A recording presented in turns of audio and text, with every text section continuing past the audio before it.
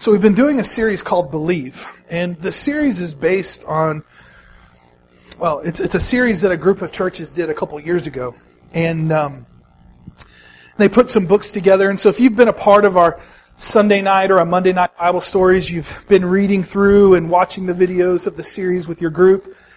And I'm just going to be honest. As I was preparing messages and looking over the table of contents about what we were going to be talking about throughout these first 10 weeks, this was like the least exciting message for me.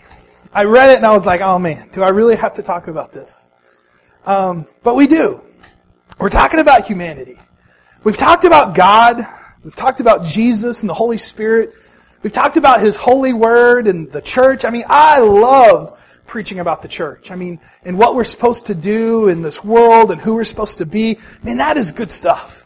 I love preaching about Jesus. I mean, every pastor loves to talk about Jesus and His grace and His mercy and what does it mean to believe in Jesus. I mean, that's like life-giving. Our identity in Christ, I mean, who we are, how God sees us, that is amazing. And then we have to talk about humanity. And it doesn't seem fun, especially in view of what's been going on this week. What does God say, what does God's Word say about this world? Well, if we were to take a glimpse from what's been happening in the last few months or even the last week, it's not good. When we take a look at Las Vegas and Sunday night and Monday and the loss of life and the hurt and the pain and the hundreds that are wounded and the 58 lives that were lost or 59. I mean, when we think about all of that stuff, it just takes your breath away. And I'm just going to be honest with you. On Monday morning, when I started getting, alerts on my phone and news articles and stuff, my first thought was, it happened again. My first thought was almost kind of numb, because of just all the nastiness that's happened in our country and even across the world. I was almost like desensitized to it. And I was just like, really? Seriously? This is, I guess I can believe that, but in Las Vegas at a country music festival, I mean, why would this even happen? Why would somebody do that?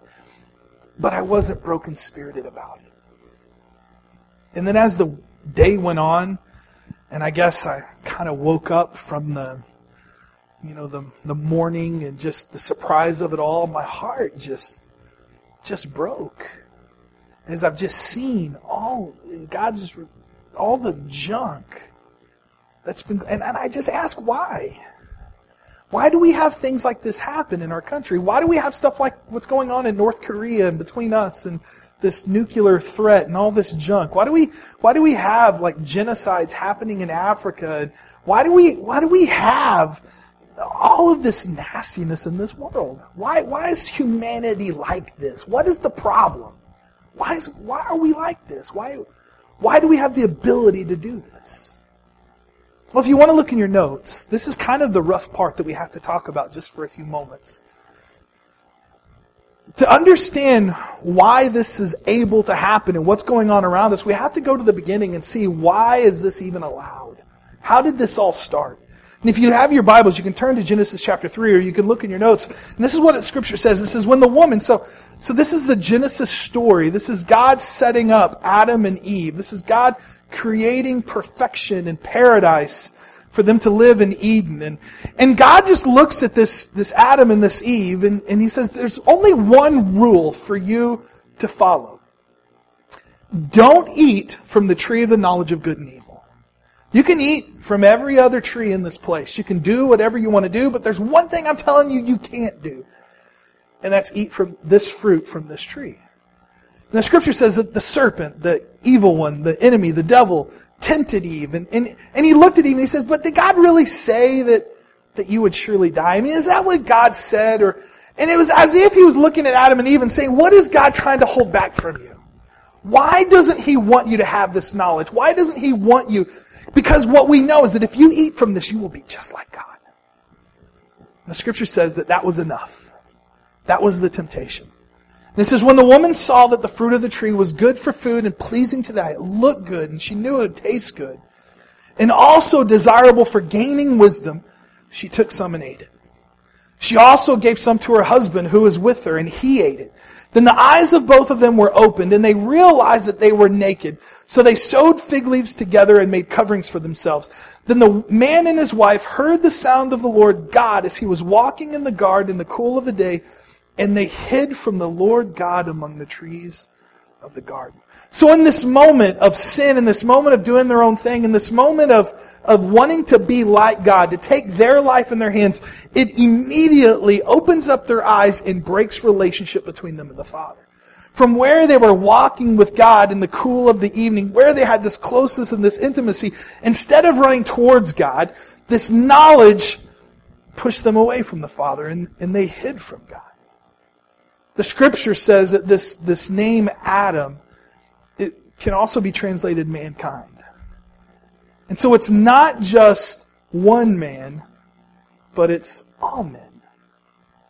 That's what Romans 5:12 says. The author Paul writes to the Christians in Rome. He says, sin entered into the world through one man.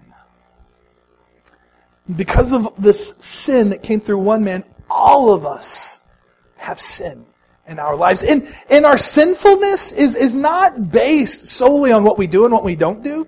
It's not based on how we act or the acts that we perform. That it goes much deeper than that. That it's actually the essence of our nature. That from our very beginning, from the very essence of who we are when we are born with a sinfulness. And it all began then. It looks this way. Romans 3:23. If you look in your notes, it says, for who? What's the word say? For all have sinned and fallen short of the glory of God. You see, when I compare myself to certain people, I feel really good about who I am as a person. I mean, when I look at people who perform these evil acts or who are abusive or who hurt others or take advantage of people, and I compare myself to them, I'm like, man, I'm a pretty good guy. I mean, I'm a pastor. I love people. I try to do the right things. I give. I try to live generously. I mean, I could feel really good about myself, right? But I'm certainly not perfect. And that's not even the standard. If you look at the Scripture, what is the standard? Or who is the standard?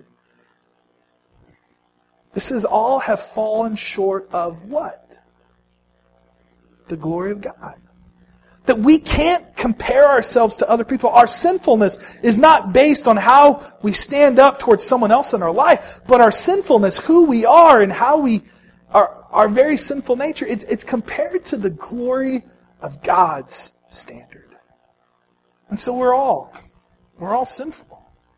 My wife can attest to the sinfulness of me. I am not a perfect man. I'm not even a good man sometimes. It's because I have sin. That's who I am as a person. That's who we are. And that's the problem. Sin is the root of the problem of this world.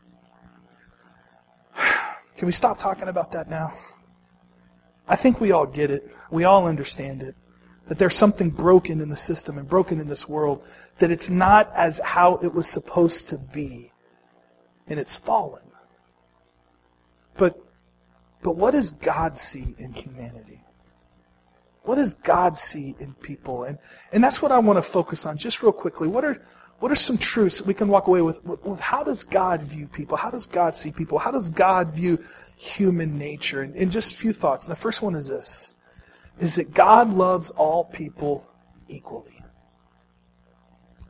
God loves all people equally.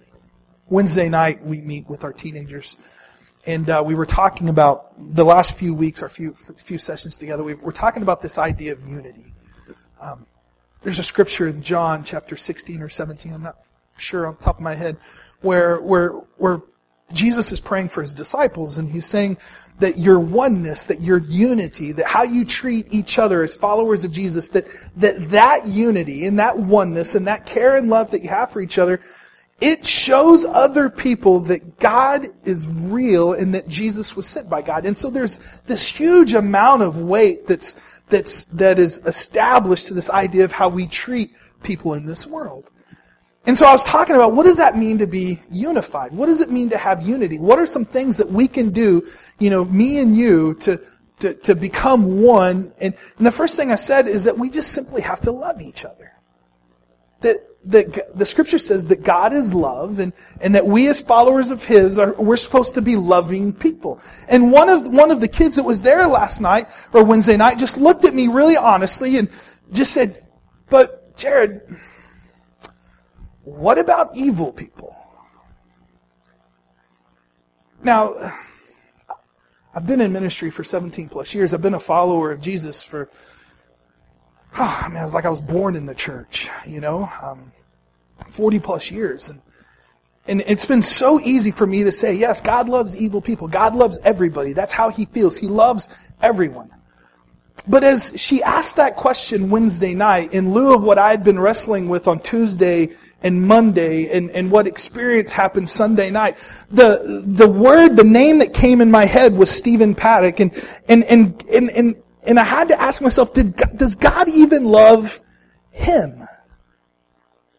A person that could hurt people like that, a person that could wreck that many lives, a person that could do something that nasty in this world and cause that much pain. Did God even...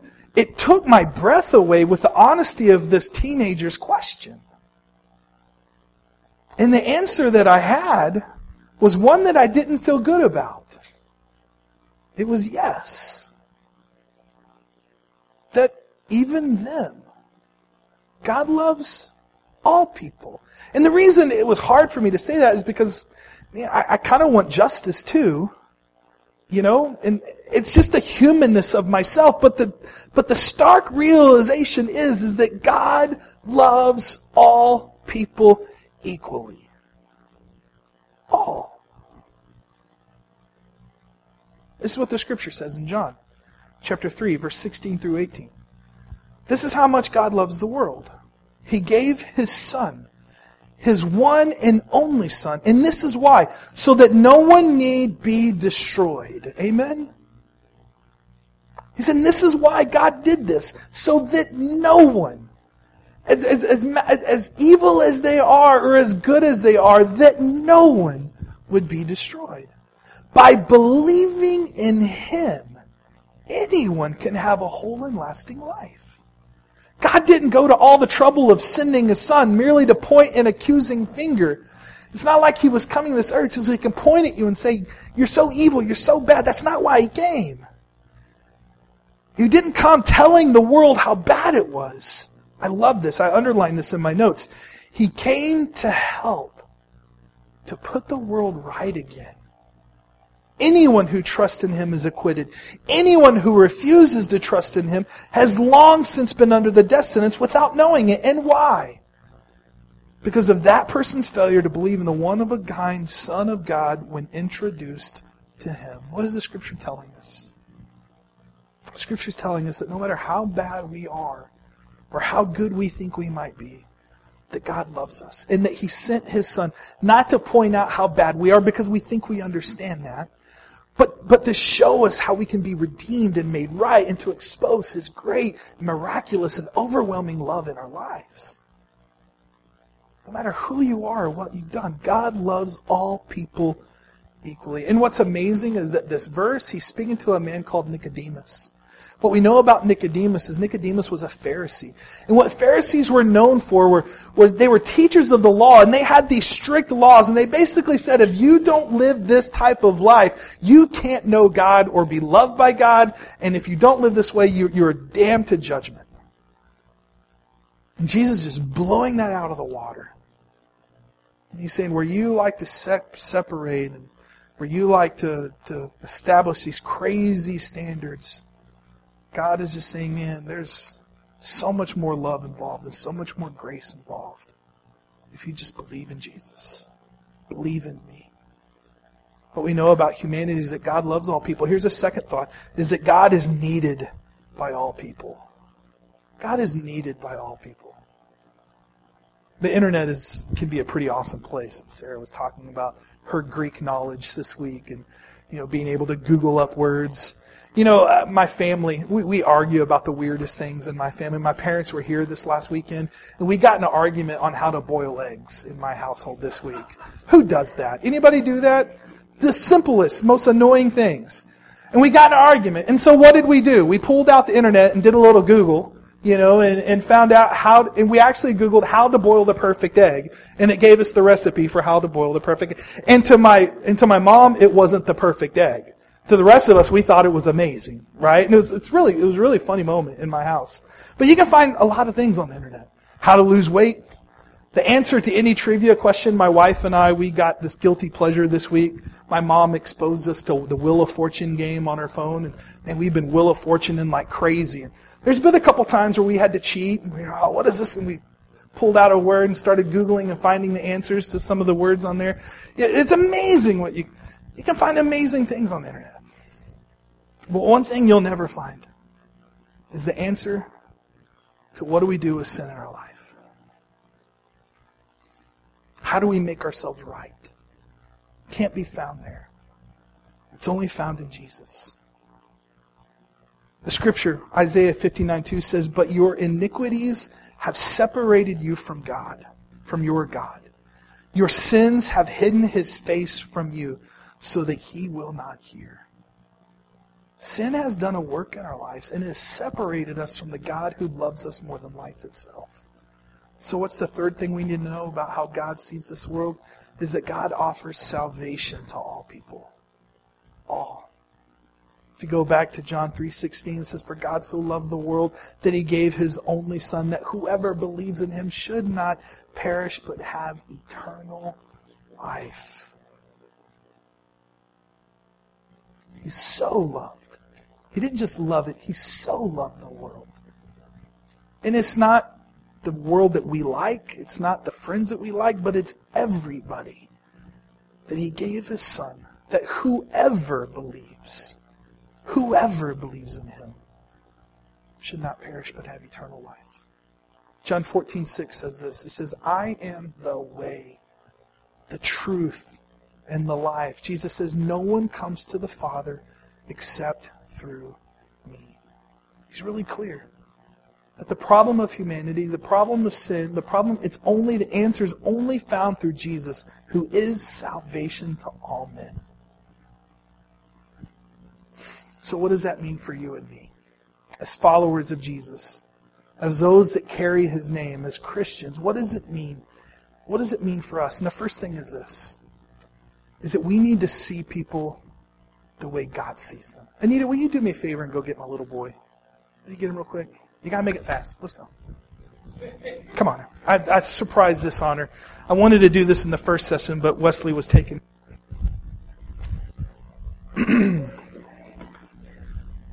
We'll bring him back, we promise. There he comes. Hi, Bubbers. Yeah. Here's the thing, guys. I love being a dad. And I love having this little kid with me at church. It's funny, when Haley and I bring this guy in, like once he walks into the door, we usually don't get to see him for about an hour and a half. Travis, you know what it's like, right? Your kid just gets lost in the wave of people. And he just gets passed around. And that's something that I really love. Because here's what I know, is that you as a church love this little boy. Like church people just, you value this little kid. And it doesn't matter.